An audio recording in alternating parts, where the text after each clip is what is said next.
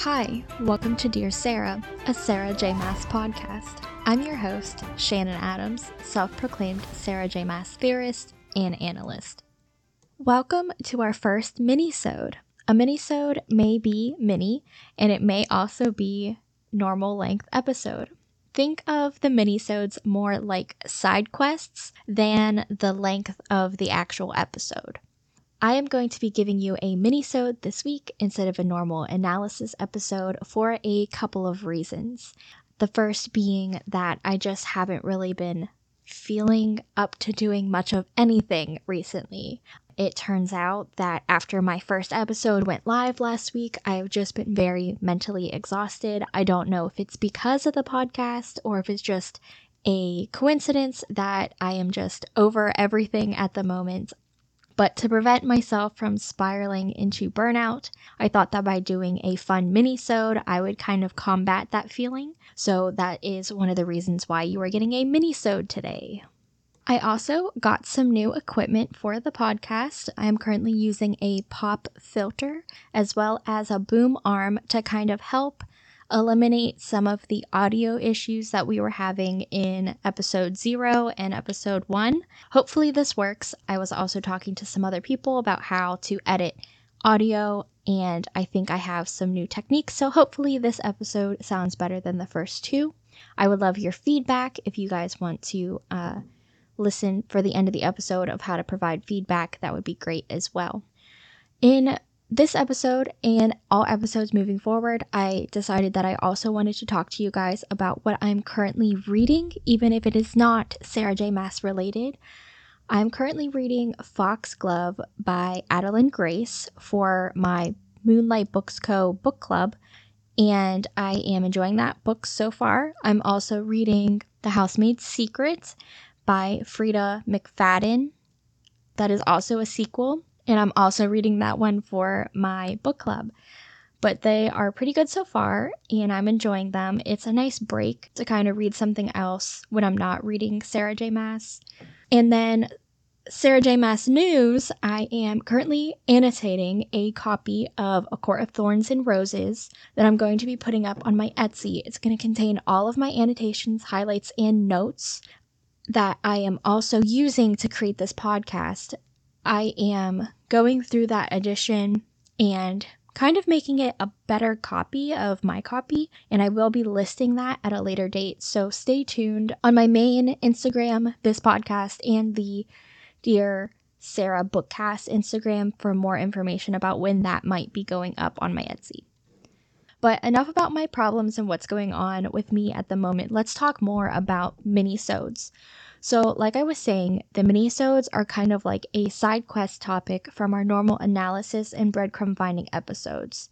These mini-sodes will contain spoilers. I cannot stress this enough that these are so different compared to the analysis episodes. The analysis episodes, I am walking you through the chapters and trying to avoid spoilers. If I have to mention a spoiler, I let you know. These episodes, the mini-sodes, the side quest episodes, they are going to be full of spoilers. So take this as your warning. If you are not caught up on the current books, there might be spoilers for you in these mini-sodes. So just keep that in mind as we move forward with the rest of the mini-sode series. This specific mini-sode is going to be all about the fairy tales and folklore that Sarah J. Maas took inspiration from when she was writing A Court of Thorns and Roses. She took inspiration from Beauty and the Beast and a folk/fairy tale called Tam Lin. I didn't have to do much research on Beauty and the Beast because I grew up watching that movie and learning about that fairy tale, but I did have to look up Tam Lin because I honestly have never heard of it before.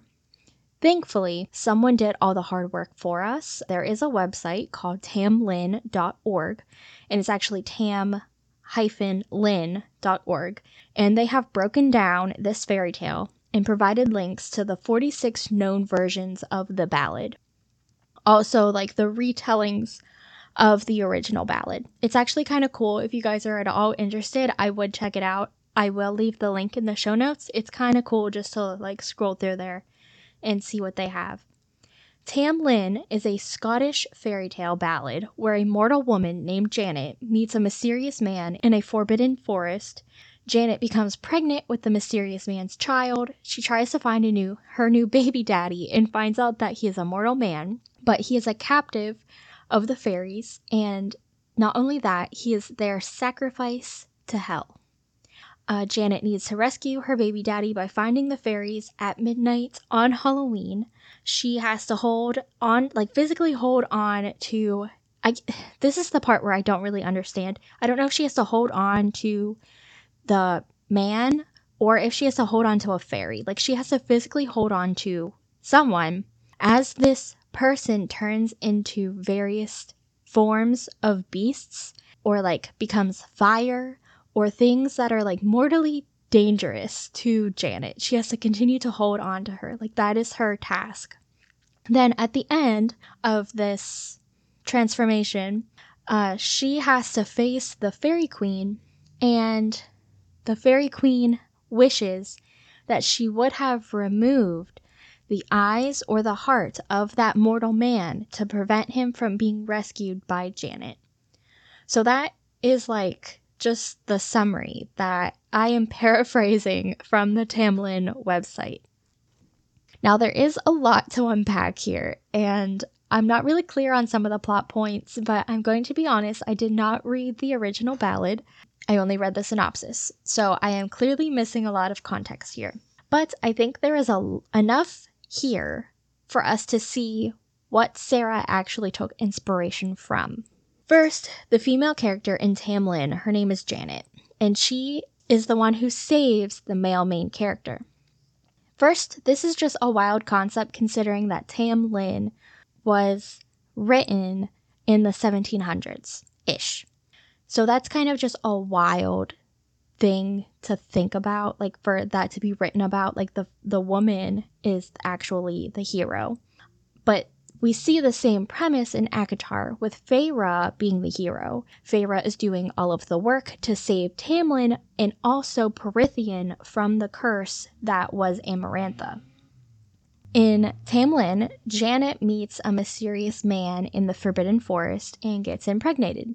In ACOTAR, Feyre meets a fairy in the woods, not far from the wall, and it's not really forbidden, but it's known to be dangerous. And she does something that changes the path of her life forever. So she doesn't get pregnant like Janet and Tamlin does, but she does make a decision that changes the course of her life forever.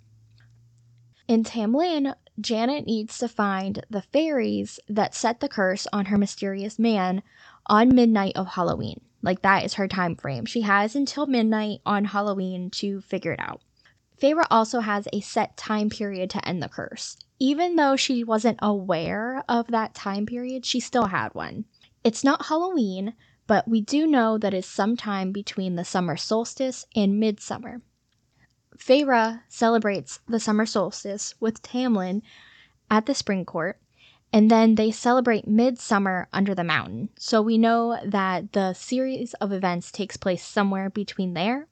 In Tamlin, Janet is told to hold on to her man as he shapeshifts into beasts and various dangerous obstacles. Now, something like that doesn't really happen in ACOTAR, but I will loosely compare that to the trials that Feyre has to go through, only because while she's doing the trials, she is constantly keeping eye contact with Tamlin, which is kind of like holding on to him, but not in a physical sense. She's just constantly watching him and making sure that he sees that what she's doing is for him. So that's why I'm making that comparison. The last comparison that I'm going to make is with the Fairy Queen at the end of Tamlin. The Fairy Queen wishes that she would have removed the heart or the eyes of the man to prevent him from being rescued from the curse.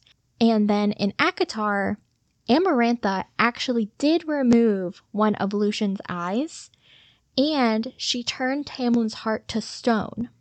So while she didn't remove Tamlin's heart, she did turn it into stone, which was part of the curse, and why Feyre had to figure that part out, because it was so influential for how the curse was broken. So I thought that was interesting that Sarah used that part in ACOTAR. Those are just a couple of the things that stood out to me the most. Aside from Tamlin getting his name from the ballad, there are also little bits of inspiration sprinkled throughout ACOTAR from that little folktale. The other one that we are more aware of, or we understand more, is Beauty and the Beast. This was originally a fairy tale. Beauty and the Beast was a French fairy tale written by the French novelist Gabrielle Suzanne Barbeau de Villeneuve. I don't know French. But that story was then retold by Disney. And that is the one that we are most familiar with. And that's the one that I'm going to be using for my comparisons. In Beauty and the Beast is cursed by the witch to be in his beast form, but he needs to be able to get someone to fall in love with him to break the curse and bring him back into his human form. In ACOTAR, Feyre has to fall in love with Tamlin with the mask on his face, hiding his true self and his fairy handsomeness. Tamlin also does turn into a beast in his beast form, but we do later find out that all of the High Lords turn into a beast or has a beast form, so I'm not really going to focus on that part. The mask is the comparison because the beast form in Beauty and the Beast is what hinders the prince from finding someone to fall in love with him, and then in ACOTAR, the mask is what hinders Tamlin from finding someone to fall in love with him. Then there is the scene with the library, the scene that makes every single bookstagram, book talker, book community person want that library from Beauty and the Beast. That scene is mirrored by the gallery scene in ACOTAR. Feyre does not like to read, which is hilarious because Feyre actually cannot read. Belle loves to read. But Feyre loves to paint. So the equivalent of the library from Beauty and the Beast is the gallery for Feyre in ACOTAR. It is the place that she would be able to spend all of her time in. While Belle was able to find all of the books that she could ever want to read, she is happy. That's what her biggest desire was, the library. For Feyre, that is the gallery, a place to paint, a place for her to go that's just for her, where she can paint all day and no one would interrupt her. So that's the mirror there.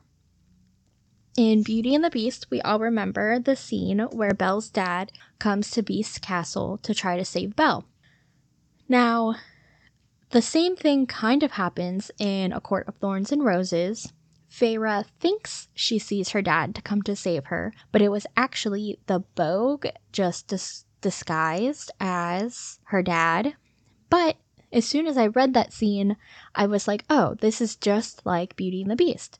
It was one of the biggest similarities that I saw on my first initial read through. In Beauty and the Beast, all of Beast's staff in his castle were turned into furniture because of the curse. In ACOTAR, Tamlin's entire court was cursed, but they had to wear masks like Tamlin did. The curse in both books, as I mentioned earlier, both can be broken by true love. And then there is also the time period that the curse needs to be broken in both books. In Beauty and the Beast, there was the rose that was encased in glass, and when the last petal fell, that was it. The curse could no longer be broken. That was the amount of time that Beast had to find somebody to fall in love with him.